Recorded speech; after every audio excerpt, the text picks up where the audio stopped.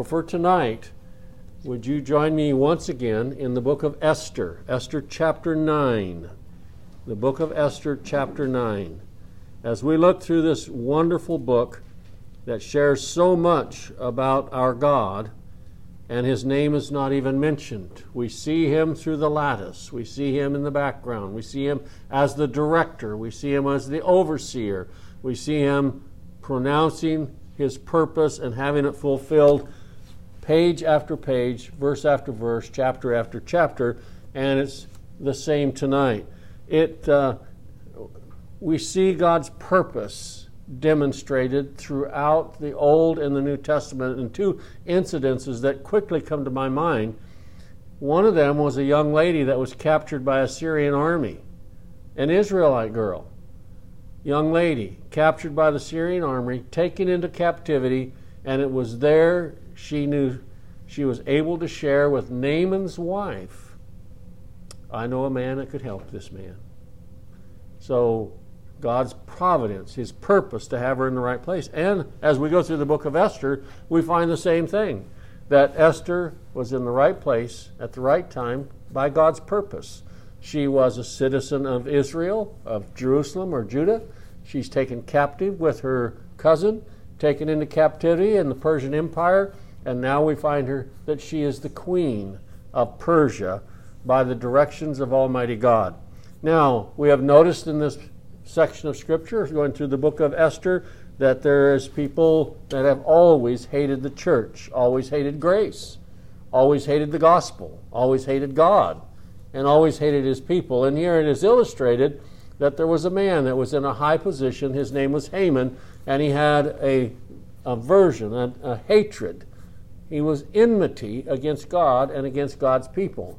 And he's been disposed of now, and an edict had gone out, and now another one has gone out, and the defense of the Jews is in their hands. They can do this. It reminds me of a passage of Scripture, and keep your finger right there, but turn with me to the book of Romans, if you would. The book of Romans, chapter 8. The book of Romans, chapter 8. This verse of Scripture helped me so much as I went through these verses in the book of Esther, chapter 9. In the book of Romans, chapter 8, and there in verse 37, we have these words left us by the Holy Spirit through the Apostle Paul, nay, in all these things. Romans chapter 8, verse 37. Nay, in all these things we are more than conquerors through him that loved us. We are more than conquerors. Well, to be a conqueror is one thing, but to be more than a conqueror is greater. And so as we go back to the book of Esther, we find there in chapter 9 that there are several verses that share with us that Israel was permitted by law to defend themselves against these enemies of the church. In Esther chapter 9, and there in verse 5, we're going to read verse 5. We're not going to read this whole section, but we're going to read a few verses that share with us that the children of Israel were able to protect themselves. They became more than conquerors. Now, God is the underlying reason for all things. He's the purpose for all things. Everything comes from him. It tells us in verse 7, thus the Jews smote all their enemies with the stroke of the sword and slaughter and destruction, and did what they would unto those that hated them. And we find here how glorious it is as we read in the Scriptures that God has taken care of all the enemies of the church.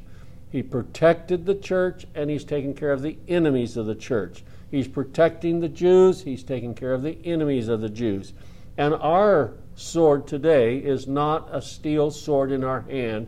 It is the Word of God. And we find out that the Word of God is the only thing that can actually get down to where people need to hear. It is faith cometh by hearing, and hearing by the Word of God. We have a sword of the Spirit, which is the Word of God. We preach the gospel. We let the Lord take care of his business about helping people, lifting people, delivering people, saving people. We let them do that. Now, it doesn't mean that we don't care we do care, we pray, we cry out, but we find out that life has to be given to us from God. Just as he dealt with Lazarus, life had to come from God. And that is how Lazarus came out of the tomb. All right, in that same section, verse 6, and in Shushan, the palace, the Jews slew and destroyed 500 men. We have the enemies of the church everywhere. And we find that in our own flesh, the enemy of God is everywhere. And the worst part is our heart. Our heart is desperately wicked.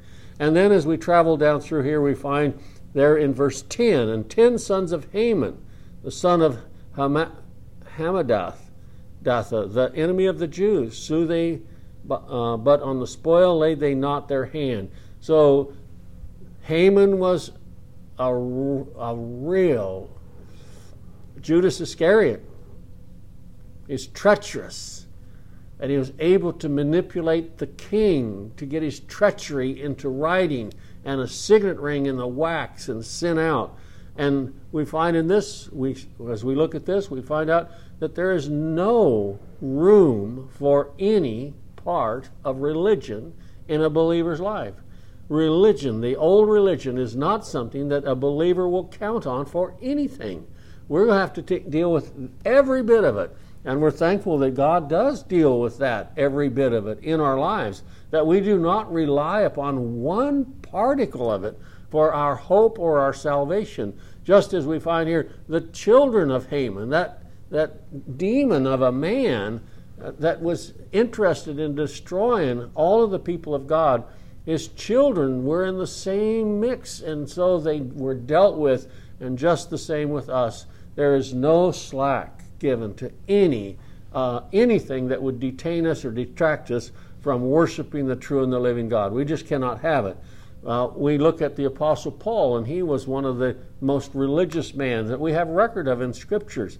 And after the Lord saved him, he did not go back for part of it. He did not go back for a half of it, or a quarter of it, or a percent of it, or half a percent of it. He was done with it because God pulled him out of that horrible pit. And so we have nothing there. And then we find in verse 12 of this chapter, it says, and the king said unto Esther the queen, the Jews have slain and destroyed 500 men in Shushan the palace, and 10 sons of Haman. What have they done in the rest of the king's provinces? He is behind this. He's supporting them. And so is God supporting us as we deal with these things. And we'll look over in the book of Revelation in just a moment, where it shares with us that they overcame him, overcame the devil, overcame pride, overcame our heart by the blood of the Lamb. What have they done in the rest of the king's provinces? Now, what is thy petition, and it shall be granted thee? Or what is thy request further, and it shall be done? In verse 15, for the Jews that were in Shushan gathered themselves together on the 14th day also of Adar, and slew 300 men at Shushan, but on the prey they laid not their hand. There was nothing about what they owned that they wanted for a possession. And then also in verse 16, but the other Jews that were in the king's provinces gathered themselves together and stood for their lives, and had the rest from their enemies, and slew their foes 70 and 5,000. But they laid not their hand on their prey. So we find that there was total victory throughout the entire kingdom. There was total victory through all the princes or principalities of this. And we find as we look at this that there is more than conquerors through Jesus. We look at the Lord and his ministry on the cross and his embassage for us. We find that we're more than conquerors through him that loved us. Now, turn with me, if you would, to the book of 1 Corinthians. 1 Corinthians chapter 15. 1 Corinthians chapter 15. And through this New Testament reading, we find so much that is said with regard to our position in Christ, that it is not by works of righteousness which we have done, but he is the one that gives us the victory. He's the one that raises us from the spiritual dead. So 1 Corinthians chapter 15. 1 Corinthians chapter 15, and there in verse 57, we read these words, but thanks be to God, Now those, we're going to find out in a few verses that follow where we finished up our reading for tonight, there's going to be a big celebration. They're going to have a party. They're thankful to God for what He has permitted them to do and allowed them to do, that they've had a victory, a great victory, and all the enemies that they had has been destroyed. And we find that in Christ Jesus, all the enemies of the church was destroyed when He overcame them on the cross. And now we read this, "But thanks be unto God, which giveth us the victory through our Lord Jesus Christ." Lest we should get proud and say that it's part me, we find out verses like this, that the victory, the strength given for the victory itself is through our Lord Jesus Christ.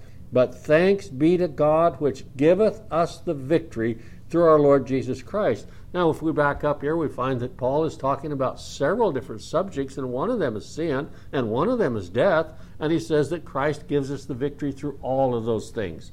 How God overshadowed, oversaw, and provided everything that was necessary for the defense of those Jews, and they could say in the end, though it's not even recorded, God has given us the victory. Turn with me, if you would, to John 16. John 16, as we look at this subject through the Scriptures, that we are more than conquerors. As we find out, those folks there in the book of Esther were more than conquerors. In John 16, verse 33, John 16 and verse 33, it shares this. It tells us, Christ tells us, that we're going to have tribulation in this world. People are not going to like the gospel. People are not going to like the church. People are not going to like God. We've been there. We know what it is. "These things have I spoken unto you, that in me ye might have peace. In the world ye shall have tribulation, but be of good cheer. I have overcome the world." The Lord shares with us that we can be at peace, we can be at good cheer, even though the world may give us tribulation. He has overcome the world. His victory over the world has been so successful that we can be of good cheer and we can be at peace. We can have that in me ye might have peace. Now, we're not going to find peace in ourselves or peace in our works or peace in anything else. We find true peace, true spiritual peace in Christ Jesus alone, resting on His words on the cross. It is finished. We rest in those words. We rest in the purpose of grace. We rest in those things. We rest spiritually in the Lord Jesus Christ. And He has given us the victory. In fact, we're more than conquerors. We are more than conquerors. And we get to celebrate about that victory. Every day is a celebration of the victory of the Lord Jesus Christ on the cross. We celebrate it by His resurrection. We celebrate it by Him being at the right hand of the Father, making intercession for us. We celebrate the resurrection of Jesus Christ because it means so much to us that He is victorious, that we are victorious in Him. All right? If you'll turn with me again to 2 Corinthians. 2 Corinthians chapter 2. 2 Corinthians chapter 2 and verse 14.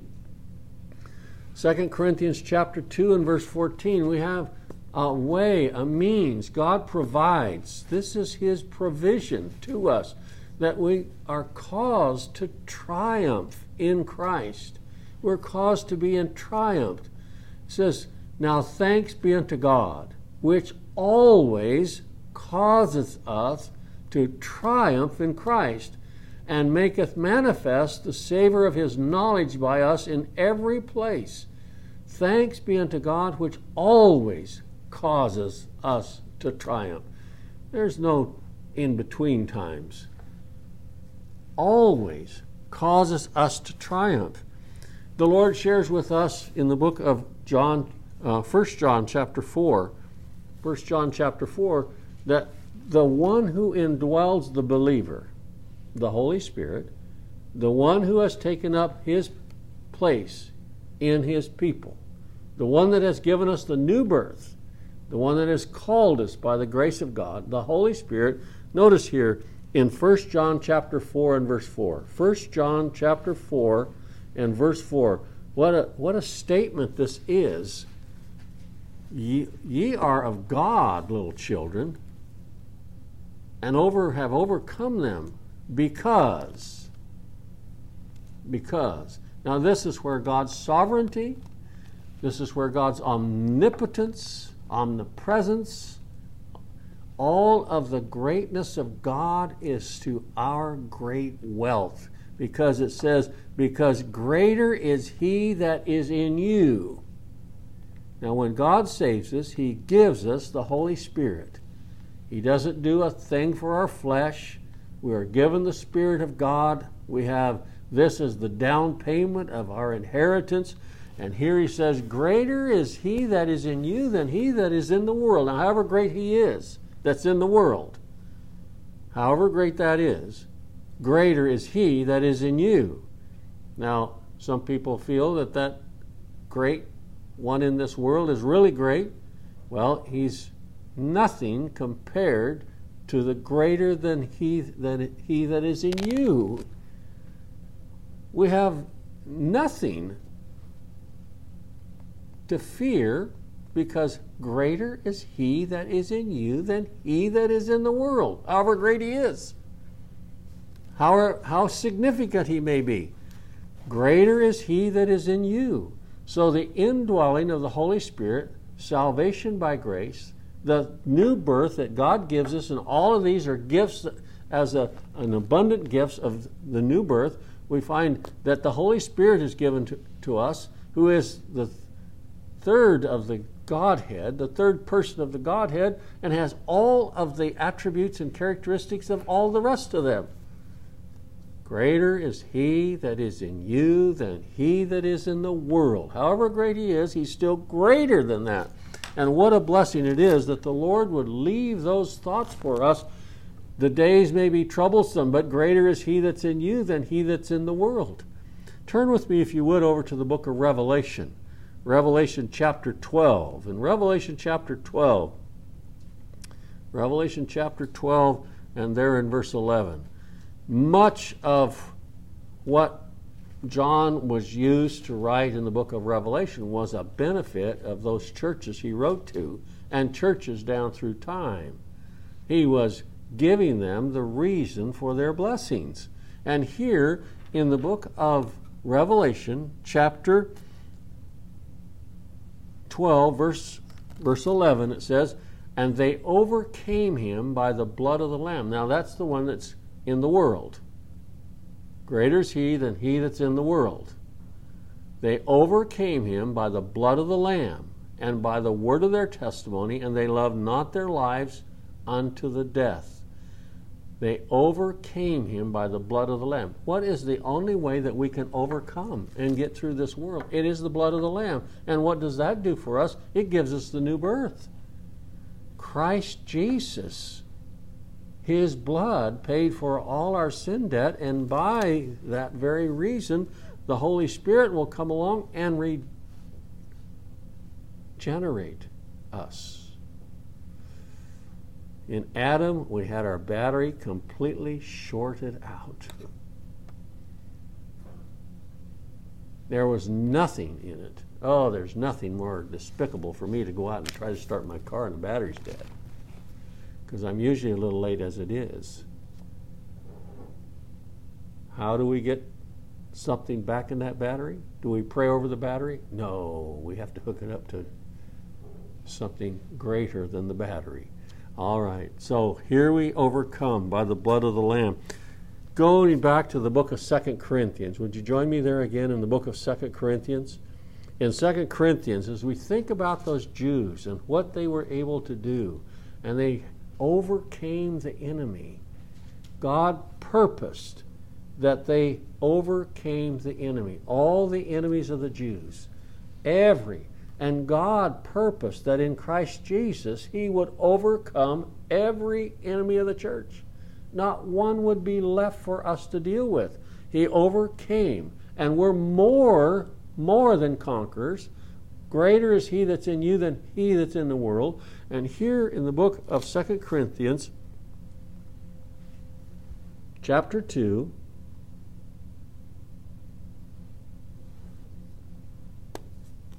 I just read that one. It's okay. It's a good one. Revelation chapter 7. Would you join me there in Revelation chapter 7? Revelation chapter 7, 9 and 10.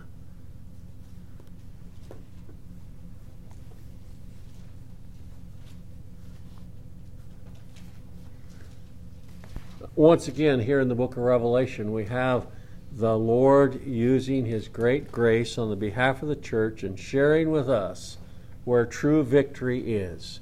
If anything is victorious, it has to be in Christ. If anyone is victorious, it has to be Christ. Here in the book of Revelation, chapter 7 and verse 9, after this I beheld, and lo, a great multitude, which no man could number, of all nations and kindreds and people and tongues, stood before the throne. The Lord told His disciples to go into all the world, and here's the reason for it. Everywhere in this world, God has His sheep. Go into all the world and preach the gospel to every creature. And here it says, out of no man could number, a multitude no man could number, of all nations and kindreds and people and tongues, stood before the throne and before the Lamb, clothed with white robes and palms in their hands. They have the robe of righteousness, they have the palms of peace, and cried with a loud voice, saying, Salvation to our God, which sitteth upon the throne, and unto the Lamb. Where was salvation? It was not in the people out in the stands. It was in the person on the throne. Our salvation is in Him. He is the one that has caused us to enjoy the victory. He's the one that has caused us to glory in the Lamb. Going back to the book of 2 Corinthians, 2 Corinthians chapter 12. 2 Corinthians chapter 12 and verse 9.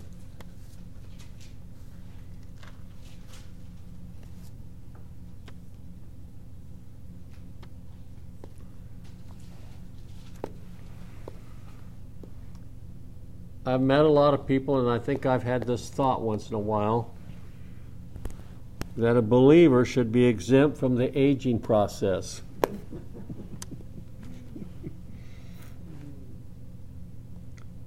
But we're not.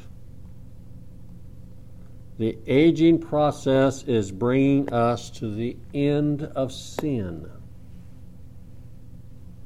death. The soul that sinneth, it shall die. We're not exempt from this. And yet we are caused to be victorious on every hand, spiritually speaking and physically speaking. We're caused to be victorious on every hand, because just as God purposed to have a young lady in Naaman's household and a young lady on the throne in Persia, He has purposed every ache and every pain. And here we find the Apostle Paul praying unto the Lord because he had a thorn in the flesh. Now there's several people that have come up with what that is.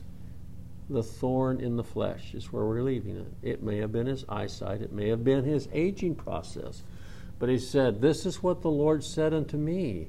My grace is sufficient for thee, for my strength is made perfect in weakness. Now these folks there in the Persian Empire, these Jews could say this too at the last. Most gladly, therefore, will I rather glory in mine infirmities, that the power of Christ may rest upon me. Those folks over there knew something about providing, knew something about who provides, knew something about God. Esther and Mordecai knew something about God. They were blessed. They had faith. God had given them the faith to believe. Remember what Mordecai told Esther? If you don't do this, God will raise up someone else to deliver the Jews. If it's not you, someone else. But the deliverance of the Jews is going to happen. So there was faith among those folks. And we find out the Apostle Paul had faith, and he had imperfections, and he had physical ailments. And yet the Lord said, my grace is sufficient for thee. My grace. You know what? He understood some things about the gospel, just like Mordecai and Esther and many of those Jews understood about the gospel. They knew something about God.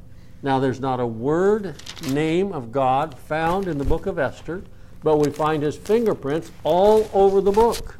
We find him from beginning to end. We find his purpose from beginning to end. And we find the gospel from beginning to end. We find that the gospel that they knew, and Paul knew, and all the saints in the New Testament knew, and you and I know, if we know the gospel, that gospel is the gospel of God. Those folks were not trusting Ahasuerus. They were trusting God. The gospel is about God. The gospel is about the God of heaven. It's good news about the God of heaven. There's nothing in the gospel that is our part. The gospel is a blessing to us, but it is not our part to participate in the gospel. We find it's the gospel of God. When we read in the New Testament, we find out even some of the books of the Bible were called the gospel of God according to. And so we rejoice in that. It is good news, and it came from God. And the gospel is his free and unmerited grace. He does not depend upon any of our merit. God did not depend on the merit of Mordecai or the merit of Esther or the merit of Paul or your and I merit. He had nothing that was not even a part of it. He depends only on his grace. It's unmerited grace. It is not something that we purchase. It is unmerited grace. The gospel of God. Turn with me, if you would, to the book of Mark chapter 1. Mark chapter 1, and we find these words there. Mark chapter 1, verse 1. The beginning of the gospel of Jesus Christ. Now, gospel means good news, and there's no good news in us. There's no good news in Mordecai by himself, and there's no good news in Esther by herself, and there's no good news in the Jews by themselves, but there's good news in the God of Mordecai. There's good news in the God of Esther, and there's good news in the God of the Jews, and there's good news in the God of the church. There's good news. So they had some grace given to them that allowed them to know God. The beginning of the gospel of Jesus Christ, the Son of God. What joy it is. And that same thing is brought over in the book of Romans chapter 1. As we think about the victory that those folks had, it's based upon God and the gospel of God. In Romans chapter 1 and verse 1 it says this, Paul, a servant of Jesus Christ, called to be an apostle, separated unto the gospel of God. We're left out of it. We're recipients, not participants. Just as Mordecai and Esther were recipients of the gospel and not participants in it. They had victory after victory. It came back. Ahasuerus says, how's it going? How many? And they were able to say, the Lord has given us great victory throughout the realm. The enemies of the church have been destroyed, and we find out as we look back at the work of the Lord Jesus Christ on the cross, the enemies of the church have been destroyed to the very last one, and Jesus Christ was able to say on that count, it's finished. I've taken care of them all. It's the gospel of God. It's the wonderful truth of a God that will take care of his people. It's a gospel of his free and unmerited grace. For by grace are ye saved through faith, and that not of yourselves. It's a gift. It's a gift. The gospel that Mordecai and Esther looked to, trusted in, and the church has always trusted in, is a gospel that brings God glory. It is about God's glory. There's nothing in it but God's glory. He is going to be glorified in every part of the gospel.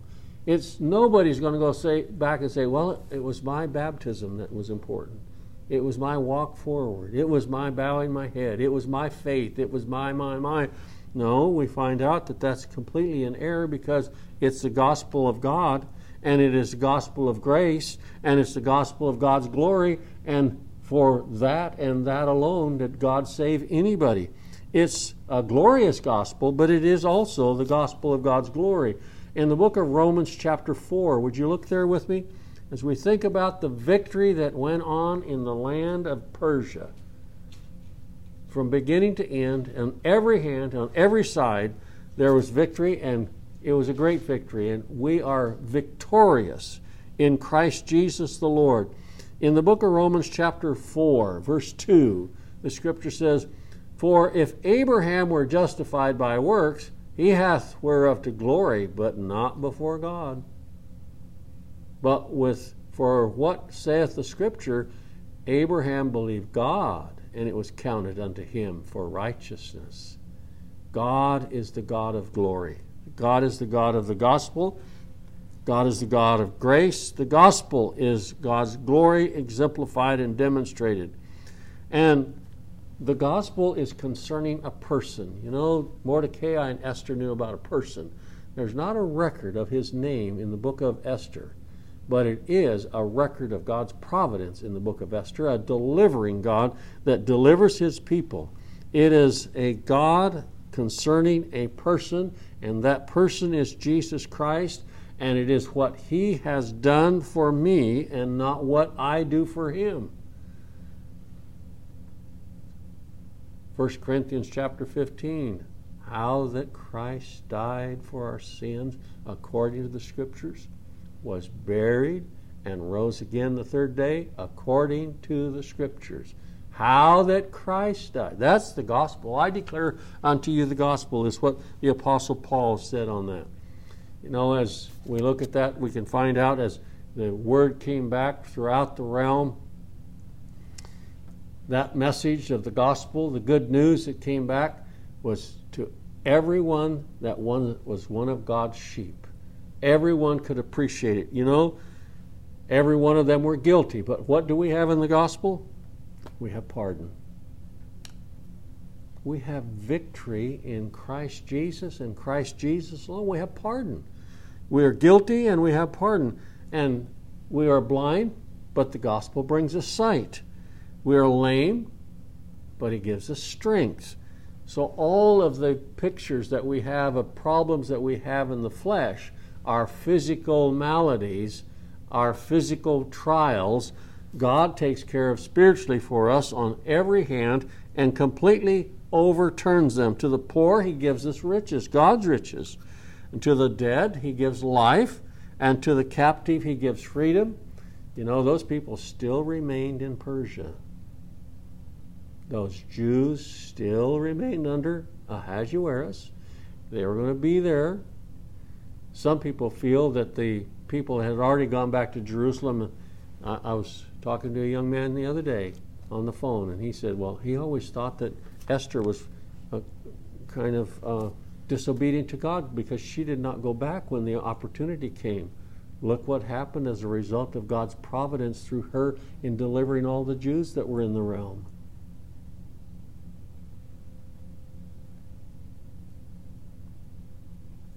We find out to the thirsty, he's our water, and to the hungry, he's our bread.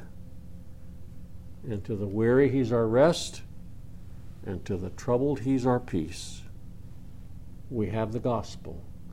It's displayed in the book of Esther as deliverance was given to the people, and that deliverance was a great victory, and we're more than conquerors through him that loved us. We're more than victors. Greater is he that's in you than he that's in the world. We have everything given to us by Christ Jesus. And as we just sang that song, be thou my vision, O Lord of my heart. Now, the next thing that happens in the book of Esther, and we'll pick this up next time, we're going to have a celebration.